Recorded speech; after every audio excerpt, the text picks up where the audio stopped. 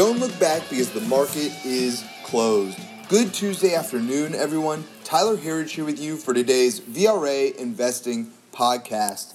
This morning, our major indexes opened in negative territory, but we were able to once again hit new all-time highs here today for the NASDAQ and the Russell 2000. We did see the Dow and the S&P slip just barely here going into the close. But after the period that we just had, these last 7 days or so, where we continue update, that is fantastic. But to take a little pause like we saw today is nothing that we're too concerned about here. It was bound to come at some point, but we continue to see strength in this market. Markets that open lower and finish higher on the day is the sign of strength. And we saw that even with some of our major indexes finishing lower today because they finished well above where they opened this morning.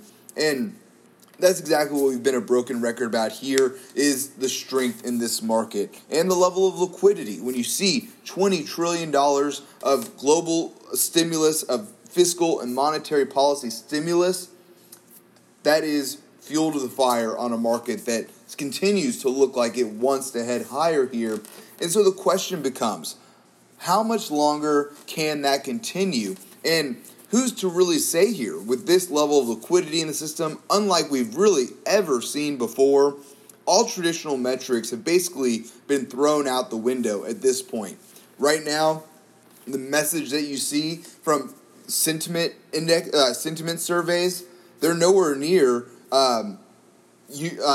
euphoria levels at all. So the people who are long don't want to get out of this market. Those who are on the fence would like to get a pullback before they get in, which tells us, once again, there is liquidity to continue moving this market higher. And then, of course, you got the rest who just want to keep hating on this market because they might have missed it. Like I said, the traditional setups that people like to see may not be working right now. So it's got a lot of people frustrated, but man, this market looks like it just wants to continue heading higher. And it's much like, I go back and do some research on the .com tech boom. We see this as a very similar major melt-up that could last for some time here. Our markets are at overbought conditions now, so that it is typically when you would get a pause, but this market has been anything but typical, so only time will tell. And we do see that we continue to believe that the pauses are going to be short and sweet. All right, so looking at our markets on the day, we were led by the Russell 2000, has been our leader for some time, up 0.4% today, new all-time high at 2,299.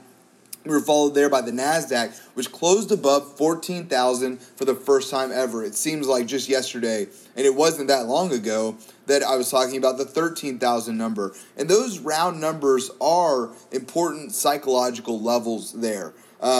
Once you get above those levels, it makes it a lot easier. You're in blue sky territory. There's no resistance above. Everybody who's in it has a profit. So it makes it even easier for our markets to continue heading higher. And then for our laggards on the day, the Dow just barely finishing lower, down 0.03% to 31,375. And lastly here, the S&P 500 down just over 0.1% to 3,911. Both of those did hit new all-time intraday highs, though, today. One area of interest here, the VIX, despite all of our major indexes hitting new all-time highs yesterday, did finish higher. It did finish higher again today, just up slightly, still at a 21. So compared to where it's been since the coronavirus insanity lockdowns, that's a fairly low level for the VIX here, but something to keep an eye on. Looking at our internals on the day, advances beating out declines fairly nicely here, not quite 2 to 1, maybe about 1.5 to 1 positive on the day, but new 52-week highs to lows. Just wow. 979 stocks hitting new 52-week highs to just 12 hitting new 52-week lows, showing that the breadth of this market is truly impressive. And lastly here, volume was interesting. It did come in negative on the NYSE, so something to watch there as well. But on the NASDAQ, finishing over 3 to 1 positive on the day today. Looking at our sectors, we finished with 6 out of our 11 S&P 500 sectors higher on the day. Real estate leading the way, followed by communication services, which hit a new all-time high today, followed by industrials, healthcare, utilities, and financials. Our laggards on the day, energy led the way lower, which was surprising. Oil's higher on the day today, followed by materials, consumer discretionary, and then tech, which another surprising factor. The NASDAQ finished higher today, but tech finished lower, and the semis finished lower as well. So if you've been tuning in with us here, you know that's not what we want to see. Tech leads the market, and semis lead tech. So it's not what we saw today. Not huge cause for concern. The semis are just a couple of points or a few points away from new all-time highs still. So not a whole lot of concern there, but another thing to keep an eye on. I think that makes 3 things that we'll keep an eye on here today. And then lastly here, our VRA Commodity Watch. As you know, we are bullish on this group, and we have been for a long time. But the evidence for the coming bull market of this group is mounting and mounting heavily. Folks, we see this as the early innings of what a lot of people are saying could be a commodity super cycle here. Gold and silver markets have been manipulated by big banks for years.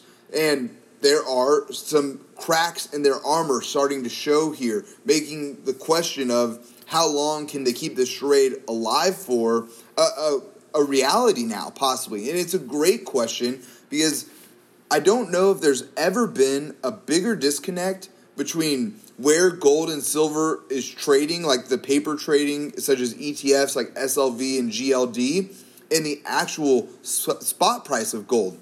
We continue to hear from our clients all over the nation that their local dealers cannot keep up with demand. Wait times of 1 to 2 months to get what the gold and silver they are ordering, and no one wants to sell what they have. So it's really pretty simple supply and demand when you think about it from that point of view. When you forget about the manipulation for a second, demand is vastly outweighing the supply in both of our precious metals here. And check this out. At the end of January and the first day of February, that 3-day period, we saw the largest buying volume in the silver ETF, SLV, in history, with more than 545 million shares traded. But during that same period, we saw silver go up quickly, up $2 or $3, went down $2, so a net gain of $1 on silver with the biggest volume in history. It makes you ask some questions. What's happening there? And what a lot of people are talking about, the real reason being for that small increase, has everything to do with these big banks adding to their short positions here to stop the rally from getting out of hand and really destroying some of these banks. These banks are literally in the fight for their financial lives right now. As Ted Butler described it, I loved this comparison. They're much like an individual who needs to max out their credit cards in a desperate attempt to stay solvent.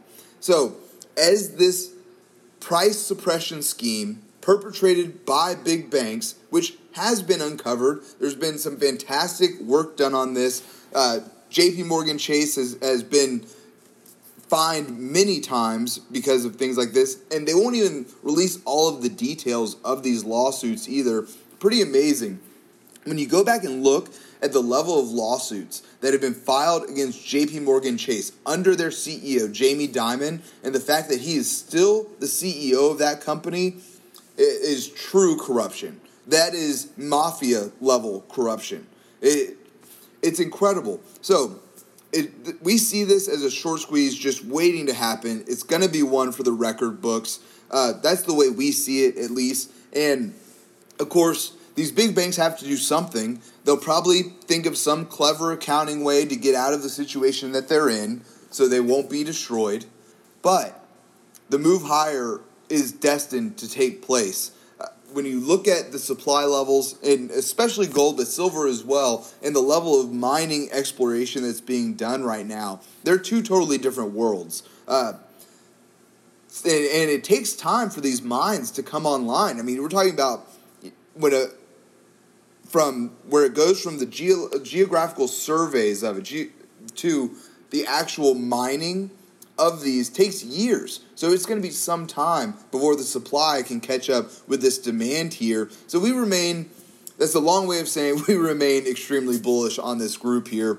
Looking at the prices on the day, gold now higher, just over 0.1% to 1,836. Silver down today, just about 1% to $27.30 an ounce. Copper up nice today, 1.46% to $3.71 a pound. And lastly here, oil now up 0.74% to $58.39 a barrel. Lastly for today, cryptocurrency. Bitcoin continues its rally after yesterday's announcement that Tesla would be adding $1.5 billion of Bitcoin onto their balance sheets. So that rally just continued to expand, up 6.77% today to 47,158. Just an incredible move here from Bitcoin. Something that doesn't get as much conversation, especially in the mainstream financial media, is where Bitcoin is coming from. Because it requires a lot of energy to mine Bitcoin, and when you look at the energy output it takes to mine Bitcoin, it's something like the level of you could power all of Argentina for a year on the levels that they spend on Bitcoin. And 2/3 of all Bitcoin is mined in China on coal. So you do see some pieces out there about how Bitcoin contributes to climate change and contributes to global CO2 emissions. And yes, that is the case, but it's really interesting. Once again, mined on coal. China is opening enough coal facilities this year to produce 210 megawatts of power. That is more than all other countries combined times 10 this year. And we're just going to give them a pass on this. Again, where in the media do you see this? China is supposed to be in the Paris Climate Accord. That's a joke. How are they, the Paris Climate Accord group, allowing that to happen? And then here in the United States, we're cutting deals like the Keystone Pipeline, when that will actually, because now how do you get the oil out? If you don't have a pipeline, it takes trucks and trains. That sounds like a recipe for more CO2 emissions, far more than the pipeline actually would have been. I mean, it's almost mind-blowing to see this happen, because it seems like a joke. Why would you do that? And I don't want to get conspiracy theory level here, but that is what the folks at the World Economic Forum want. You've probably heard a lot about Klaus Schwab and the Great Reset. In their minds, they don't want America to be energy independent. That hurts them. It really likely has nothing to do with the climate agenda. They just don't want the U.S. to be energy independent. And as much as it pains me to say that, we just got to take a look at the facts, what they're doing right now, and prepare ourselves for it. And there is an upside to that. It tells us that the price of oil is heading higher. You've probably heard us talk about it here before, but we remain bullish on this group, and there's one primary reason for that. A lot of folks, when we tell people we're bullish on oil, Biden just shut down the Keystone Pipeline. Regulation is coming. They're not allowed to frack on federal lands anymore. Well, there's one key reason that they're forgetting about, and that is that the only way for green tech, solar and wind, to be profitable would be to have high oil prices. For solar and wind to be competitive with oil, you need oil in the price range of about $100. And it really is that simple. They want to continue to push that agenda, make solar and wind the next big sources of energy, so they need higher oil prices. That is exactly why we continue to see oil hitting $100 a barrel over the next 12 to 18 months. We can't find anybody with that high of a price target right now, and honestly, folks, it could be to the low side. That is how quickly they might be moving this forward. And regardless if it hits $100 a barrel or not, we remain extremely bullish on this group. We continue to see it going higher from here. Folks, that is all that we have time for here today. Please be sure to subscribe to receive our VRA podcast every day at the market close. You can sign up at VRAinsider.com. Click the podcast link at the top. We'd love to have you with us. Thanks again for tuning in. Until next time, we'll see you back here tomorrow for the close.